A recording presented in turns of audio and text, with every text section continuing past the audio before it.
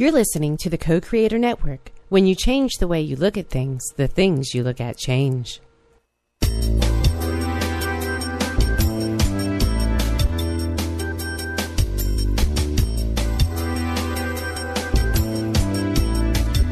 Good afternoon. Welcome to Why Shamanism Now, a practical path to authenticity, with your host, Christina Pratt, Director of the Last Mask Center for Shamanic Healing. She's talking about how shamanic skills can bring us to physical, emotional, mental, and spiritual well-being, especially when nothing else can. Now, here's your host, Christina Pratt.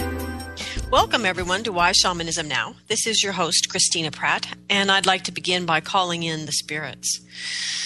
So I call out to your ancestors, and I call out to my ancestors. I call out to all of those who bring that which is good and true and beautiful into our lives, those who carry the legacy from having lived well and died well and cultivated a life of heart and spirit.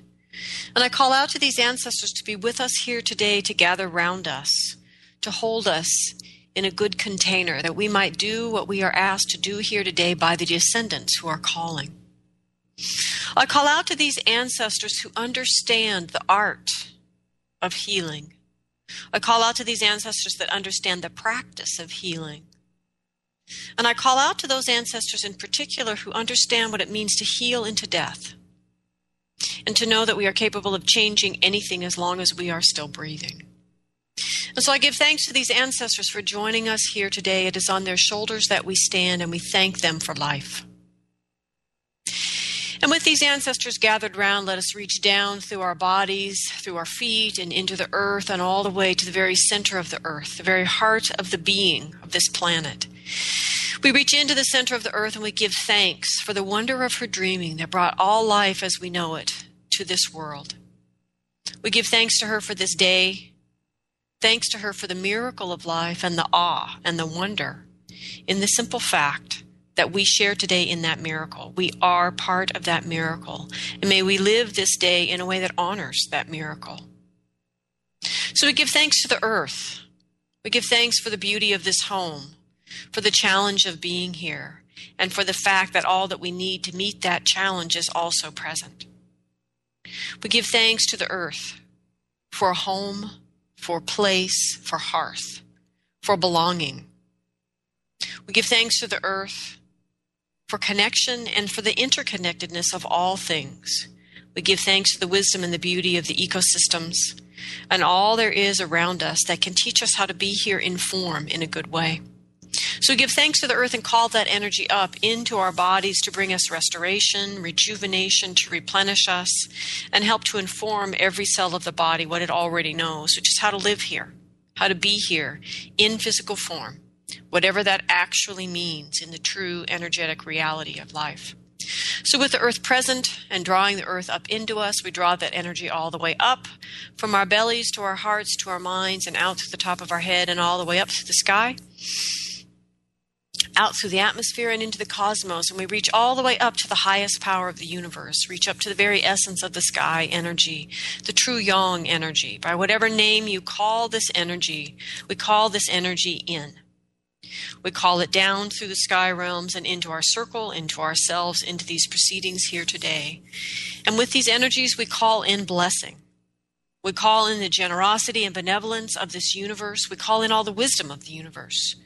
And we call in protection, that protection which will allow us to focus on the task at hand today, and not spend the whole day with our energy frittered away trying to maintain that which should be maintained by spirit, if we can simply forge that relationship. And so with our intention, we call this energy in and forge that relationship with the energy of the sky to bring in protection and to hold us well here today. And we draw that sky energy down and allow it to mix within us with the energy of the earth, opening the space of our body, and we call in the energy of the heart. We call out to the heart and ask it to join us here today and to be that magic crucible that only the heart is.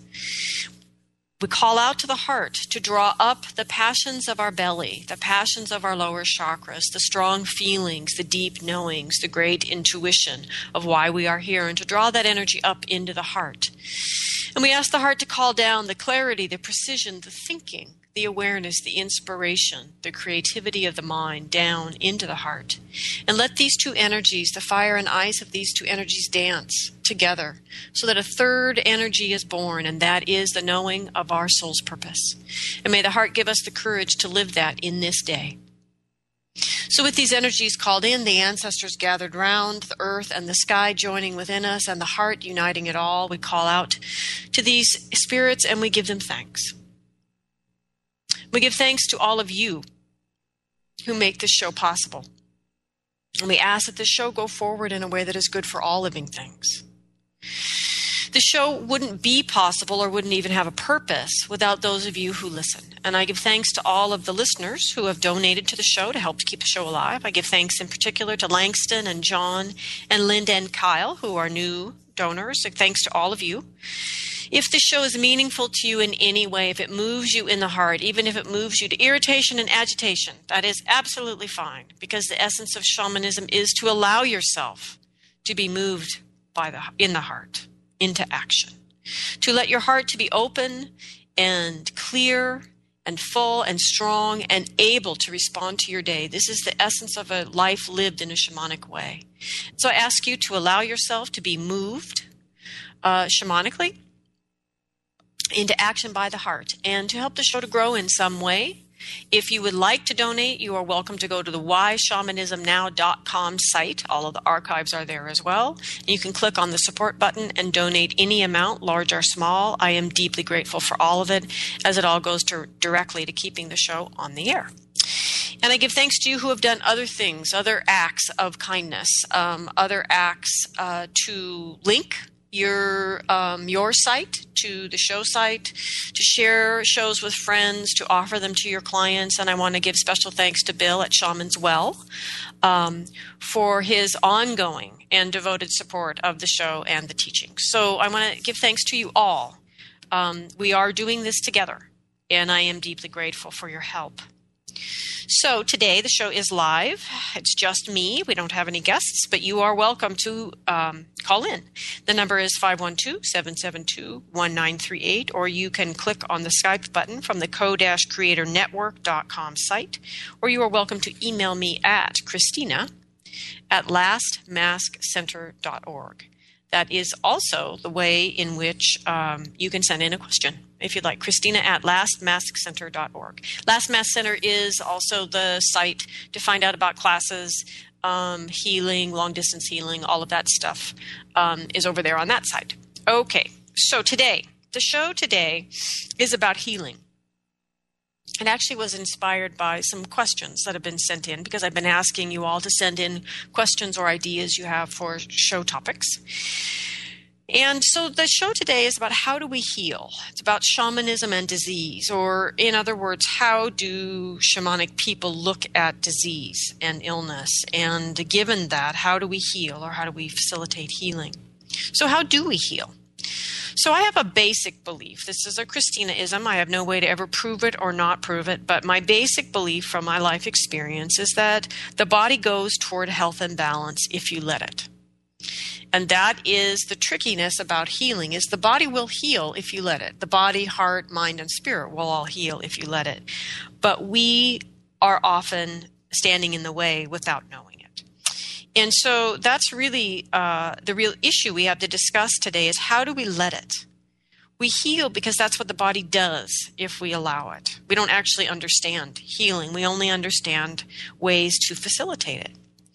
And with that said, the body heals faster if we both allow it, if we get out of the way and allow it to do what it would do naturally and facilitate that healing. And so one of the things to explore today is really how do we facilitate healing from a shamanic perspective. So before we go any further, let's clarify some of these related ideas from a shamanic perspective. And for those of you that don't know, a long time ago, over 12 years ago, I wrote an encyclopedia of shamanism. So a lot of what I'm speaking to today has to do with the understanding of ancient peoples. So the pre-contact shamans and how they understood healing and illness and disease and how they responded to that. But also my experience as a contemporary practitioner and my experience speaking with colleagues who are also contemporary practitioners, and how does our contemporary awareness inform the ancient shamanic understanding of things. And so I just want to share a quick little story. The point in that is that shamans and how they view healing and disease, that doesn't make a whole lot of sense, and it doesn't actually help us very much if we don't understand the larger context that a shaman would be functioning in. There's a strong movement in contemporary shamanism to just learn the healing forms and practice them without any larger context of understanding, trusting that the helping spirits will tell us what we need to know. And I think in a larger understanding of healing, that's not enough. So the story that I was going to share is when I was in Africa with Malidoma Somé and a large group of people, there was a friend of mine there who had, I can't quite remember, I think he'd had knee surgery prior to going on this trip, and that he was asking the shamans for healing along the way on the trip. And he was getting frustrated because for this healing for his knee, the shamans were sending him all over Africa finding chameleons and this and that and the other thing for these amazing healings that they were doing. And he was getting tired. He was on crutches and trying to get driven around Africa and walking around Africa, and he was exhausted. And he had yet another divination with yet another shamanic healer and yet another list of things to go find. And he just kind of threw his hands up in the air and he said, "No, don't you have some other way to heal this?" And the shaman said, "No, this is our medicine. This is the way that we do this. This is the way that we see things, in other words. And that we are all, in all of our different perspectives, strengthened and limited by how we see the problem, how we see the situation." Now, my friend with his knee could have gone to an acupuncturist or, an ancient Chinese medicine practitioner and gotten a whole nother set of diagnosis and remedies. I think everybody's diagnosis was relatively the same, but the remedies were different. And so what I want to try to share today in a relevant way is more of a sense of shamanism as a global phenomenon, and the general perspective that is shared by shamanic healers versus looking at it culturally, in that, because within a particular shamanic culture, there are limitations. Just as my friend experienced, it's like, no, this is the only thing we have to offer. You got to go run around and find a bunch of exotic things for this remedy, and he'd already done it twice. So anyway, that's my reason that I believe that spirits in creating the show has said, speak about shamanic healing from the larger shamanic context, and then also from the contemporary perspective as a contemporary practitioner. So here we go, and do my best to do that today. So first, let me clarify a couple things in general about shamanism as a global phenomenon, as humanity's gift. Okay, so the first off, shamanism is the original holistic medicine. You can't talk about health from a shamanic perspective in a purely physical way. That doesn't make any sense to someone who sees the world shamanically. That the physical world and the spirit world, and then within that, for a human, your emotional world and your mental world, these are all intertwined and mixed together. And so health, from a shamanic perspective, would equal, at least in the English language, something more equivalent to well-being, total well-being. So total well-being is the cornerstone of that, or the core of that is me living my soul's purpose, that I'm aligned in my whole life as I was intended. As I came into this world, I'm aligned with that intention in the first place. And then from that, I am living in some kind of dynamic balance and harmony, physically, mentally, emotionally, and spiritually, with the reason that I am here. And in doing so, I am in good relationship with my human neighbors, with my plant and animal physical environment, with the spirit world, and with my ancestors, and that I am in a constant working daily relationship with my particular helping spirits, which is a way that I am in daily dialogue with my own spirit, and that there is a whole energetic life that I'm having and cultivating and maintaining while I'm living my physical life, while I'm doing my work. And there's not a sense of, or I should say there is a sense in shamanism of a strong need to do your work. That is, it's an aspect where we're sort of like dogs. You know, dogs need to know their job in the pack or they're very unhappy. Humans need to know that they're useful. And there's a whole host of emotional and spiritual and psychological and then ultimately physical illnesses that arise simply from a person not knowing why they're here or feeling remotely useful. That human beings need to do their work. Even if their work, their true reason that they're here, is not particularly lucrative. That doesn't really matter. The point is human beings need to do their work. And that is really at the core of this whole shamanic idea of well-being and health. And we have to understand that if we're going to talk about how shamanic people understand illness and disease. So within that, then, we need to understand that just as I believe, what I've witnessed in my life is the body will go to health if you let it. Shamanic people would also say that the heart will go to health if you let it. The mind will go to health if you let it. And the spirit goes to health if you let it. The spirit tends to be healthy. It's just you need to be in relationship with it. Nonetheless, the point is all of these energies in their natural state are in a kind of dynamic balance and harmony with everything else. The wonder and awe and great experience of being human is that we have the capacity to use our free will to be contrary, to be other than in balance and harmony with all things, or even in balance and harmony with ourselves. And that's the great adventure of being a human. And so that happens. But the point of understanding illness and why we develop disease. Why does the body develop physical disease or mental disease? Or is there any real difference?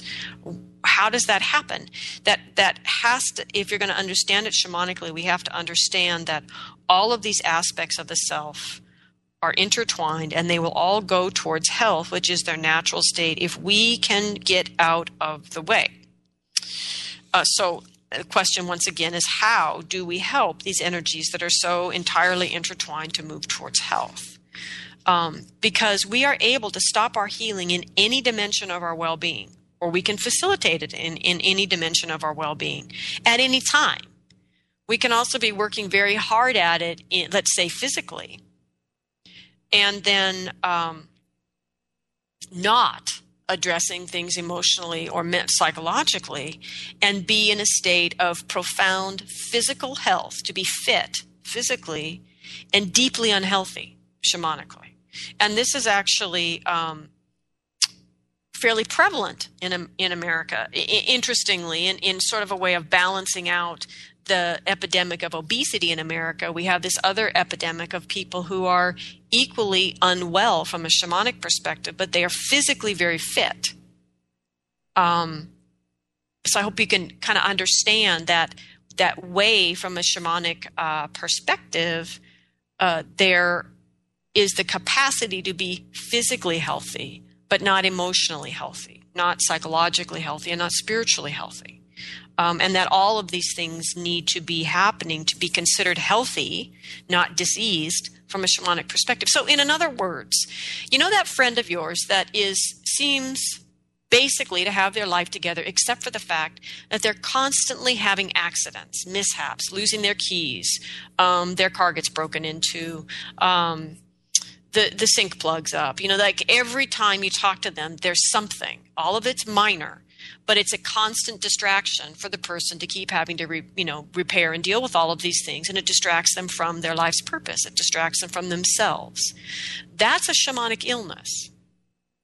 It's an issue of power loss. It's an issue of a loss of your relationship with your helping spirits, usually. And so my point is, from a shamanic perspective, there is disease and illness that is not manifest physically in our body, as well as the disease and illness that is manifest physically in our body. Okay, so you can be fit from a shamanic perspective, but not healthy. The other thing is you can be healthy in a certain sense, but not experience well-being. So like the simple way to say this would be, my best day in my 20s would be a bad day for me now in my 50s. Because of who I am now and because of my development and growth. And I think many of you could say that. What was a really great day back when you were a teenager would probably still be considered a somewhat mentally ill day for you now as an adult, because hopefully we're growing and changing. And what was the best that we could muster in terms of well-being at a time when we were innocent and ignorant and uninformed, hopefully is not still our pinnacle of well-being as an adult. Now, granted, I grew up in a small town, very small town in Oregon. And for many people in that small town, prom night was the pinnacle of their life, and that everything was the best when they were 18 under the, mirror ball at the dance, and everything's been downhill since then. Personally, that wasn't good enough for me. And so for me, I have continued in my life to want to grow and change, because I really don't believe I had it all figured out at 18. At 18, I did think I had it all figured out like every other 18-year-old in the world, but I didn't. Life showed me that. And so my point is that we can be healthy. We can be enjoying a certain state of health, but not necessarily really be experiencing well-being. So an example would be in my young years, in my college and early 20s, I actually happened to have a particular health test at the company that I worked for at that time. And it was a very interesting test because it took everything. It was trying to gauge someone's well-being. And what this test spit out at the end of all the different tests and everything was the age your body thought it was. And it was really fascinating because there were people that were in their 30s, their body thought it was 57 because they were like heavy smokers and drinkers or whatever. It was a fascinating test. So here I was in my 20s and my body thought it was 14. So in other words, from a physical standpoint and the way that they could measure this well-being, I was pretty healthy at that time. And at the same time, I was between 10 and 15 pounds overweight. I was depressed. And in college, at least, I was pre-med. So I was stressed, sort of by definition. Now, if I had gone to a good holistic practitioner at that time, they would have said that my depression and my stress together were shutting down my gut. So I wasn't digesting my food very well. And that was leading to weight gain. And all of that was reinforcing my depression. And maybe I would want to try this antidepressant. I mean, that would have actually been a fairly good holistic sense of things. Now, I didn't go see anybody at the time because I was, 20-something and didn't. But the thing about it is, years later, for entirely different reasons, I changed my diet. I started adding fish and fowl at every meal and balancing my meals between proteins and carbohydrates and fats. And my depression cleared 100%. The weight slipped off, the extra weight I was carrying slipped off without me changing anything other than my diet. And my thinking cleared up, which was a complete bonus because my brain had been working that way my entire life. And now all of a sudden I could think clearly all day long. So the state of my health, my physical, mental, and spiritual well-being measurably changed because I changed my diet. And so my point is, I was standing in my own way. I was keeping my mind, my body, and my spirit from moving towards health by the choices I was making day by day about food. And so my well-being then was greatly enhanced by changing my mind about food and getting out of the way then of allowing those things to move towards health.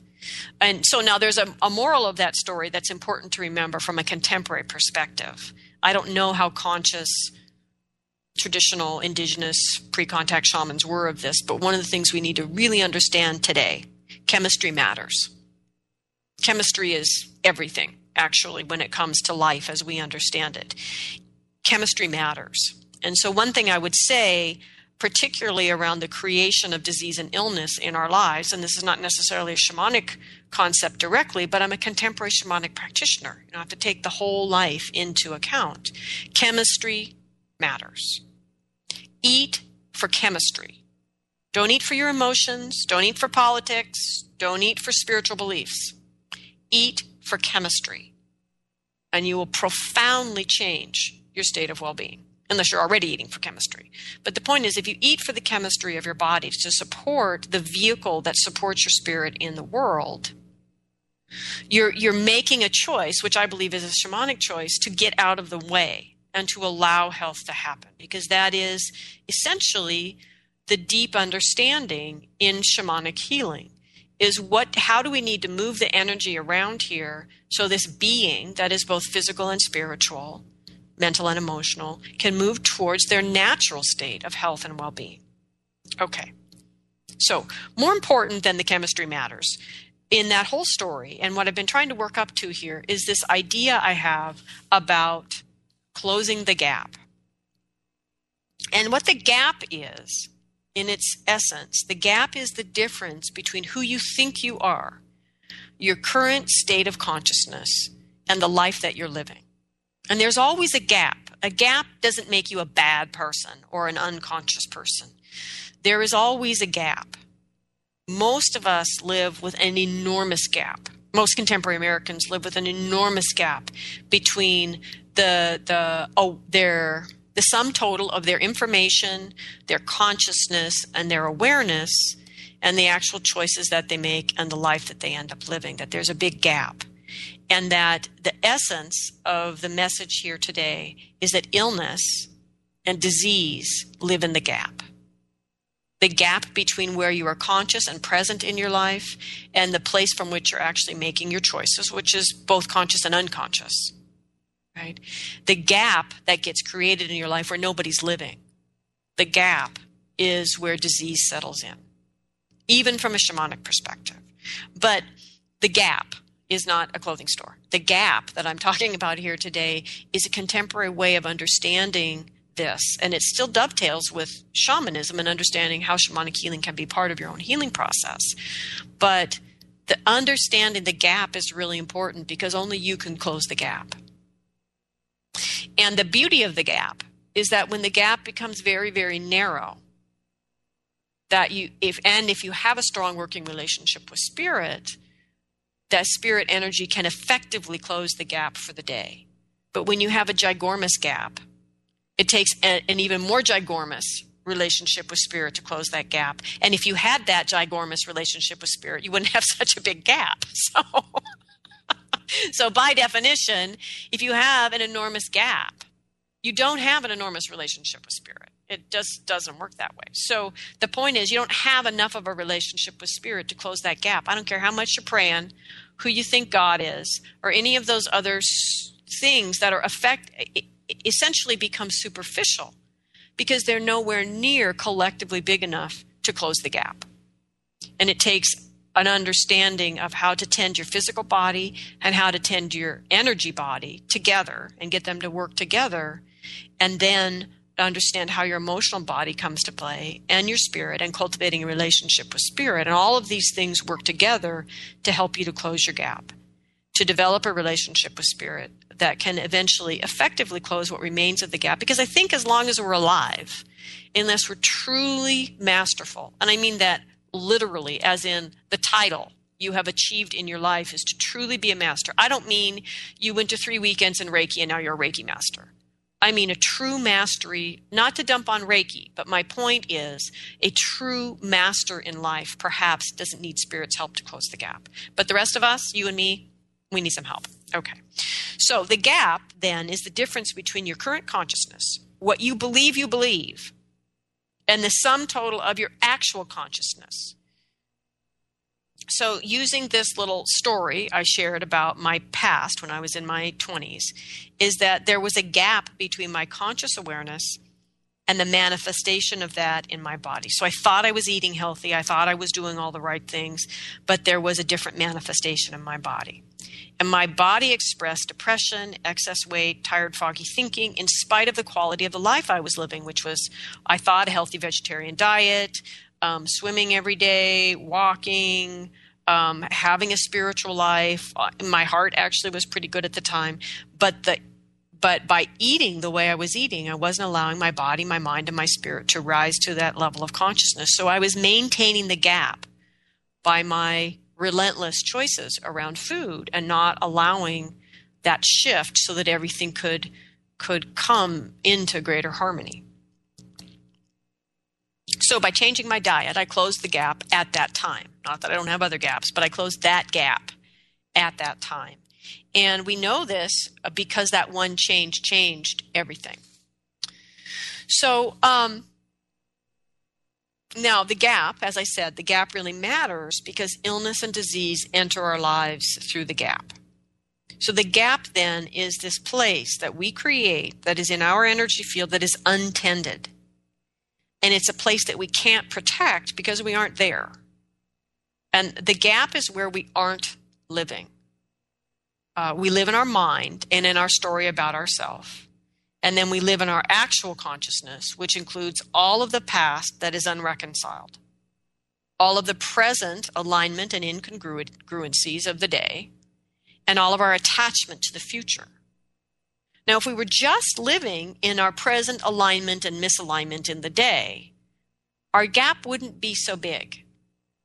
So in other words, the distinction between what I could imagine myself being and where I think I am in terms of my most conscious awareness and how I'm living, which is just alignment and misalignment, that gap wouldn't be so big. But the problem with our actual consciousness is it includes all that we are unconscious of, all of our unresolved shadow issues, all of our lost soul parts, every little moment throughout our entire life that wasn't quite reconciled, that we still carry waiting to be reconciled, where some little sliver of ourself is still stuck back in that time, as well as all of our attachments about the future. So where we are stuck in the past and the future is also part of our actual consciousness. And therein lies the gap creator. Okay. Now the body has to hold it all. And this means that the body has to be in 2 or 3 places at once. So that current consciousness that includes all the unresolved issues of the past and all of the attachments to the future, all of that, all of the rest, all of that has to be held in the body. So the body is in many, many more than one place at a time. And the body isn't designed to be in 2 places at once. The body is designed to be in the moment. Even if the moment is utterly and completely horrific and imperfect, the body is designed to be in the moment. And so by having this consciousness that has to expand out over this past and this future and a whole bunch of other things in between, like shadow selves and disowned selves and all of that, the body then has to be in many, many places at once. That's the gap. That's where disease finds fertile soil. That's why we experience illness. Maybe not physical disease, but mental, spiritual, emotional illness. Because of that gap that gets created between our conscious in the moment life and all the other places we have to be to hold on to the whole life that is not yet reconciled. And that is the essence of shamanic understanding of disease and illness and well-being. So let's talk a little bit about the traditional shamanic explanation of illness, and then we'll jump back around to how this connects in with the gap. So if you read books about shamanism, they will say either that this shamanic people that you're reading about believe that ultimately the root of all illness or disease is soul loss. And then there's about as many other shamanic people where if you're reading about them, the book will say accurately, ultimately, these people believe the root of all illness and disease was ultimately spirit intrusions, some kind of energy intrusion. Okay, how can they both be right? Well, the other thing about this is essentially energies don't usually succeed in intruding unless there's already been some kind of loss or soul loss to open the door, basically, to open the window, to open some aspect of the body's energy through the soul loss to let the energy intrusions in. But either way, the point is, if you're reading about shamanism, most of the writers are saying, this is what the shamans tell us, that the root of disease or illness is either soul loss or spirit intrusion.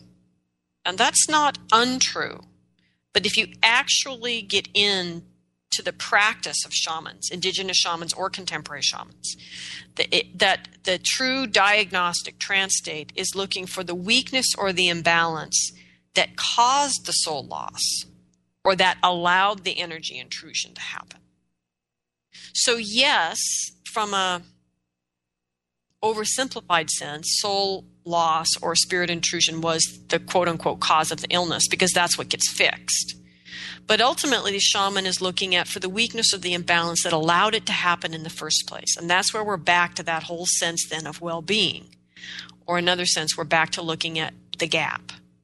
Where was the gap? Where was the place where there was a disconnect between the person's awareness and what's actually going on in their actual consciousness? Okay, so chronic disharmony is and chronic fear. These are things that, from a shamanic perspective, are evidence of the gap. Although they wouldn't call it the gap, but they would just talk about how chronic disharmony or chronic fear, frankly, chronic stress, right, creates this fertile soil for soul loss or spirit intrusion. Right. So a chronic disharmony, for example, from a shamanic perspective, is when someone forgets their feeling of belonging, or they forget their sense of connection to all things, or they have this experience through that forgetting that life loses its meaning. Okay, so that's the traditional shamanic explanation about chronic disharmony. Okay, most Americans, probably true for most Western thinking people, but most Americans don't actually know that they're connected in the first place because they've been told from birth they're separate from God, right? So by definition, if you've been told from birth you're separate from God, you're going to have chronic disharmony because it's not that you've lost your sense of connection, you never had it. Right? And actually the truth is children do have it and they get very confused when they get told they're, supposed to be separate from God because they know they're not. Anyway, I'm not going to get off on that tangent here today, but the point is shamans would talk about chronic disharmony as being the reason for or what creates the weakness that allows soul loss or spirit intrusion, when the truth of the matter of a contemporary person is we are taught to live in chronic disharmony by the very basic belief system that we're being given. So we are given the information as we are raised in a typical American household that will breed chronic disharmony, which breeds imbalance and weakness, which breeds soul loss and spirit intrusion, which sets us up for disease and illness. Same thing with fear. And chronic fear results in a loss of love and joy and trust, without which the force of life itself seems to withdraw from the body. I actually see this a lot lately. I see people that simply were not given the information they needed as children, how to maintain their physical body and their energy body and the relationship between the two. I certainly didn't get it in public school. Now, I went and found it at 22 because I was miserable. But people get to be 42 and still don't have it, and they're even more miserable. And that to live in a state of constant fear because you are unprotected, you do not have the information, or worse, you've been given information that you should feel safe and sound if you simply follow these rules or something like that, some form of misinformation. So now you feel bad about yourself because your faith or whatever wasn't good enough. But the bottom line is you still feel unsafe. Why do you feel unsafe? Because you're not doing what you need to be doing to feel protected, right? Many of you might remember a show with Betsy Bergstrom where she talks about how her Native American grandmother taught her as a child who her body protector was. In other words, who's the helping spirit in your life who's there to help you protect your physical and energetic well-being. So again, disease and illness comes into our life because we live in chronic fear, because we're not given the information we need to not live in chronic fear. So these are areas of weakness in our well-being, and they recur as a result of bad habits accumulated by holding false attitudes, holding, frankly, just bad information. Bad meaning incorrect, ineffective, not helpful, and information that creates a dissonance when the accurate information begins to come in. And so these areas of weakness in our well-being also come when we don't understand our place. We don't feel we belong. We don't understand our place in the world. We don't understand why we're here, and we ultimately don't understand our place in the universe. This is what the gift in a shamanic cosmology is, an understanding of the universe and our place in it and our oneness with all of those things. That is a huge part of establishing well-being, helping us to close the gap, and making us an inhospitable place for illness and disease. Okay, so a question came from a listener. And she said, can you explain how disease occurs in the human body according to a shamanic belief system? What is the trigger that initiates the disease on a cellular level? She says, I'm sure there are many answers to this question and that each patient has their own issues, true, which may be environmental, psychological, physiological, which are all true. But I'm curious to know if there are ancient shamanic practices that can shed light as to why the physical body becomes diseased. And this is a very interesting last sentence. It's a very interesting question, but a very interesting last sentence. I'm curious to know if there are ancient shamanic practices that can shed light on why the physical body becomes diseased. What's really interesting about ancient shamanic practices is that many of them are designed so that we don't become hospitable for disease. So it's not so much that they shed light on why, well, they do shed light on why we become diseased in the reverse, because the practices of an ancient shamanic culture in terms of cultivating a person's relationship with their soul that begins as a child when someone asks you, what did you dream last night? And listens to your dreams, because your dreams are a place where your soul is speaking. And so that's what I mean. In the very, very beginning, these practices are to cultivate a person's relationship with their own soul.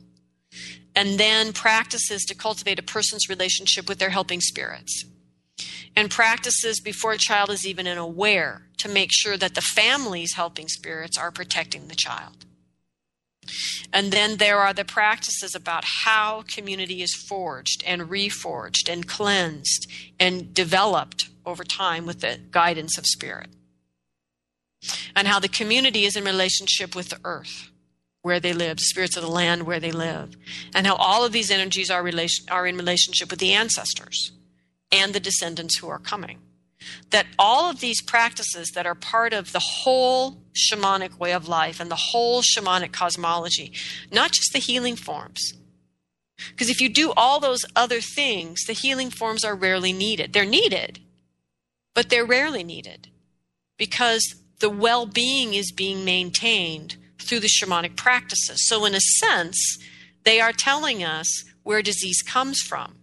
It comes from not maintaining your well-being, energetically, spiritually, and physically. So we need to understand as contemporary people that we do choose, with every soul loss, we do choose on some level to let that part go. With every energy intrusion, we do choose on some level to allow that energy in. Someone who is energy filled with their own spirit, with their helping spirits, and protected through their own energetic awareness, through their helping spirits, does not need to give in to soul loss or energy intrusions. There's no need to do that. So to be energy filled means your own physical energy, as well as a well-maintained energy body and a working relationship with spirit are all being maintained. So these are the ancient shamanic practices. And all of these things are maintained so that we do not become fertile soil for disease and illness, so that the gap is very narrow and spirit can fill it for us. So to be protected means that you are grounded and that the physical energy body and you maintain good boundaries energetically and in your language and in your interactions with others, and that you ask for help from spirit. That's what being protected means. And that you actively close the gap. When the gap is small enough, spirit can help to finish the closing. Disease lives in the gap. And we all trigger disease by leaving a gap. The gift in the disease is that it exposes the gap.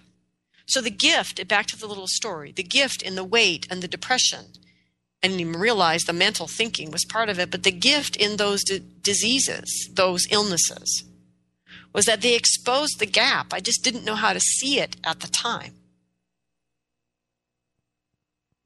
So healing or not comes in our life from how strongly or quickly or accurately we can move to close the gap. So my partner worked with a man who had been diagnosed with, like stage 4 pancreatic cancer. I think it was pancreatic cancer, yeah. And everyone said, oh, hell, we can't do anything for you. Settle your affairs. So he did. He settled his entire affairs with life and thought, well, shit, I'm going to die. I'll go die in Hawaii. And in Hawaii, he was introduced to some other healing modalities, which involved deep cleansing and herbs, etc. And the man was able to totally detoxify and heal the pancreas and lived. And it's very rare, frankly, to be able to live from stage 4 pancreatic cancer. So where did his disease come from?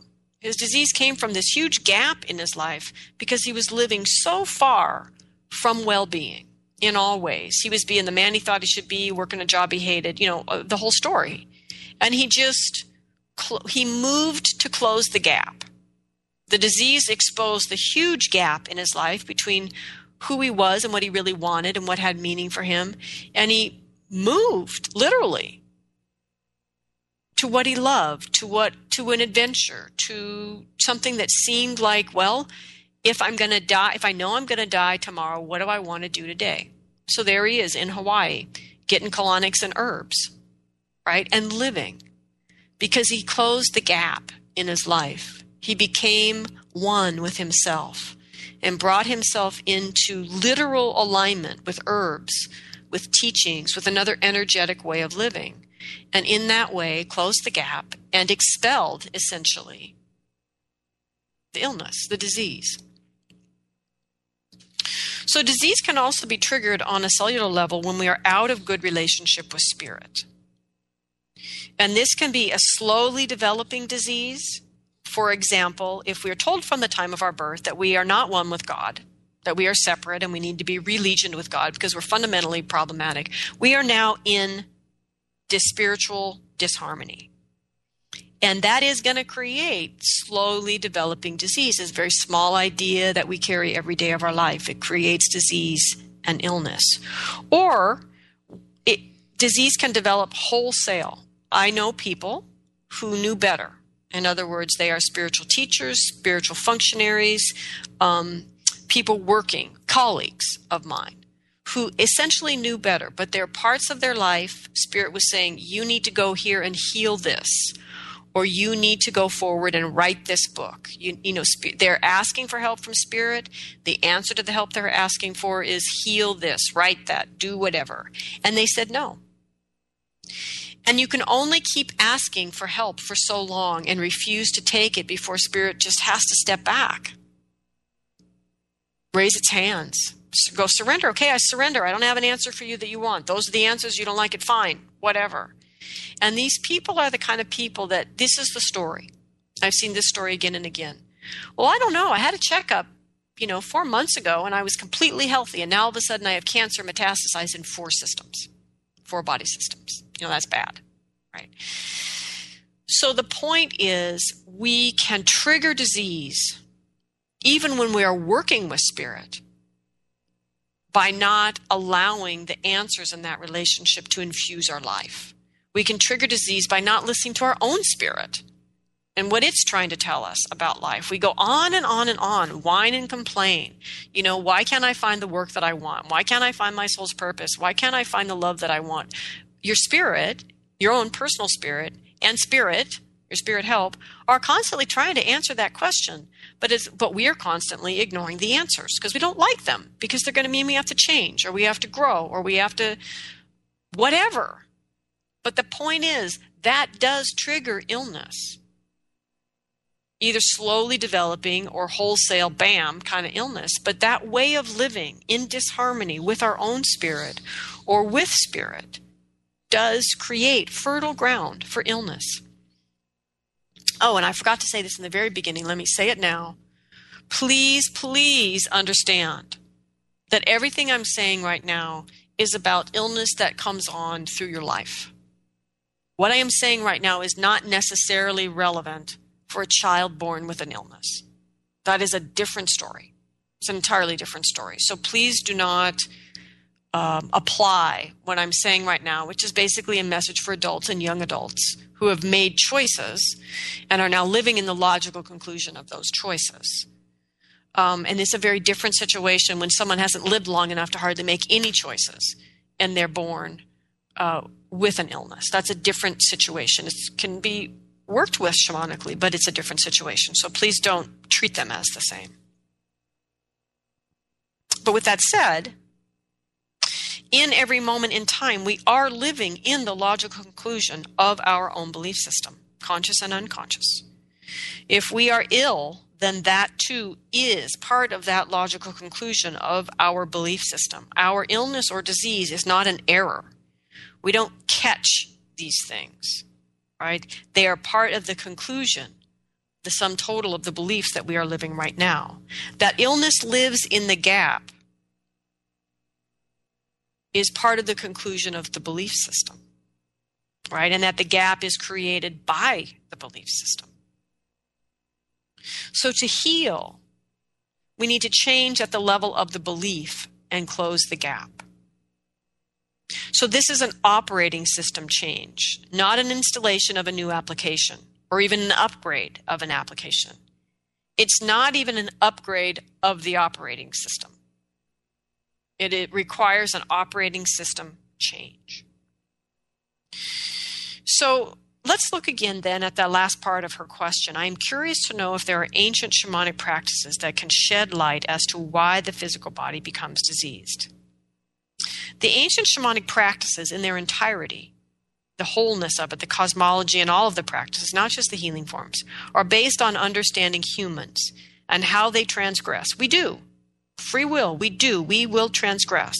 So these ancient shamanic practices are based on understanding humans and how they transgress and what is needed personally and communally to maintain well-being. Ancient shamanic practices are based not allowing disease fertile ground. These practices are based on not creating a gap in the first place. And healing then is a process of restoring or maintaining balance in the body, mind, heart, and soul of the individual with the community, with the environment, with the ancestors, and the entire invisible world of spirit. And so healing then is about restoring well-being. So there's another question from a listener. I guess I can dive in here, but we are running out of time, which brings me to a contemporary shamanic reason for illness and disease. So the unresolved energies of our ancestors are another trigger for physical illness. Mental illness too, actually. So illness and disease. So this listener's question is, actually what her statement is, my work involves looking for cancer cells in patient samples that we receive at the hospital laboratory. I do this every day, all day long. I have been doing this work now for 17 years, and I have noticed that patients who are diagnosed with cancer appear to be within a younger and younger age group. It used to be that patients would be diagnosed in their 70s or 80s, and that still happens today. But there seems to be a greater occurrence of cancer in the 50-year-old age range. Why? One of the reasons for this, I think there are many reasons for this, and I actually just talked about them, but one of the reasons for this is the unresolved energy of the ancestors. And what I mean by this is people who have died over the last usually about 4,000 years who were not tended properly at death. And because of this, did not cross over into the land of the dead. They either didn't live in a way that their life ended reconciled with their affairs in order, without debts to other people, without debts to spirit, without debts in their life. There are many, many reasons people get stuck, especially today when people are simply terrified to die because they don't have the kind of spiritual life that lets them know what's going to happen. An ancient shamanic practice, an ancient indigenous person practice, shamanic or not, was to tell the child every night before the newborn child, every night before they go to sleep, the story of how to get to the land of the dead, just in case that child died in the night, because children die in the early years of their life. It happens. It has happened. And the greatest gift a parent could give their child so they wouldn't be afraid of that journey, which the child would have to take alone, was a reminder of how to get there, to know the path. Right? So, for many reasons, which are in other radio shows, the ancestors don't clear out. The dead don't leave. Right? And these ancestors, these unresolved ancestors in your bloodline, are endeavoring to reconcile their life now that they are dead, because they are stuck and they are unhappy being stuck. This happened occasionally in shamanic cultures, but it was not normal because shamanic practices around the funeral made sure that people crossed over. But there is an awareness how bad this situation could be in shamanic cultures. So they took every effort to make sure it didn't happen. So the energy of the ancestors tends to hijack our lives, endeavoring to get itself resolved. But of course, a dead person isn't any smarter than they were when they were living. And so they influence us to live their unlived lives and to make their bad choices.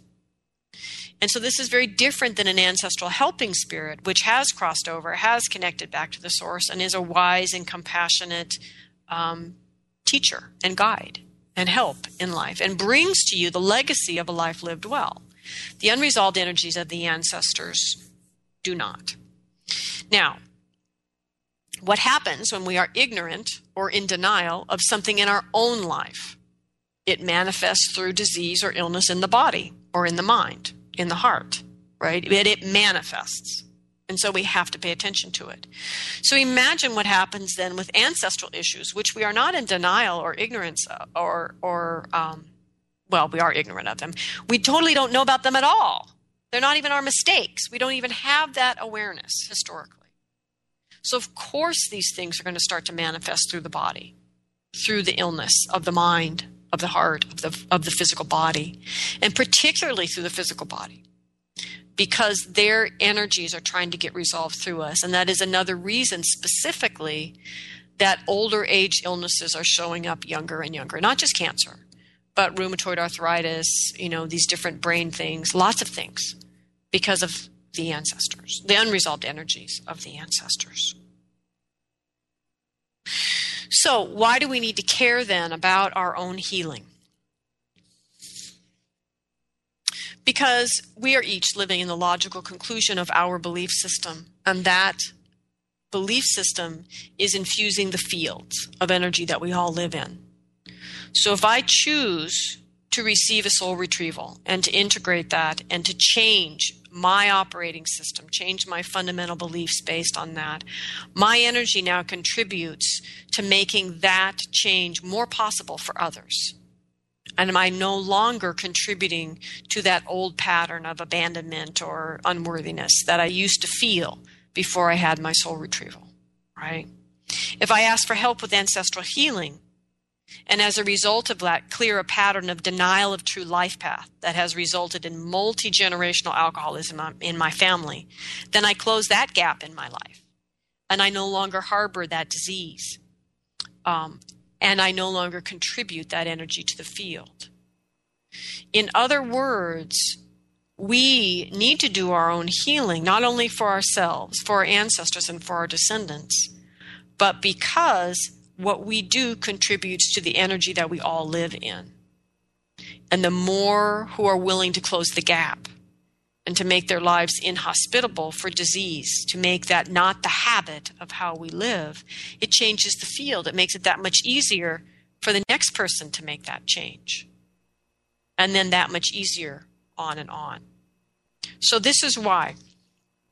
So your challenge for this week is to choose to close a gap, or at least start that process. And it begins by identifying the gap between who you are and who you can imagine yourself being. And then we ask for Spirit's help in how to close that gap. And if you need help with that, you know where to find me. So thank you all for listening today. We give thanks to the ancestors for gathering round, the earth below, the sky above, and the heart that unites us all. And next week we have a guest, Richard Whiteley, who's going to help us understand what the hell is going on out there in the world from a shamanic perspective. How do we understand it? And more importantly, how do we participate using our shamanic skills in changing so this next world is somewhat different than the one we live in today? Thank you all for listening.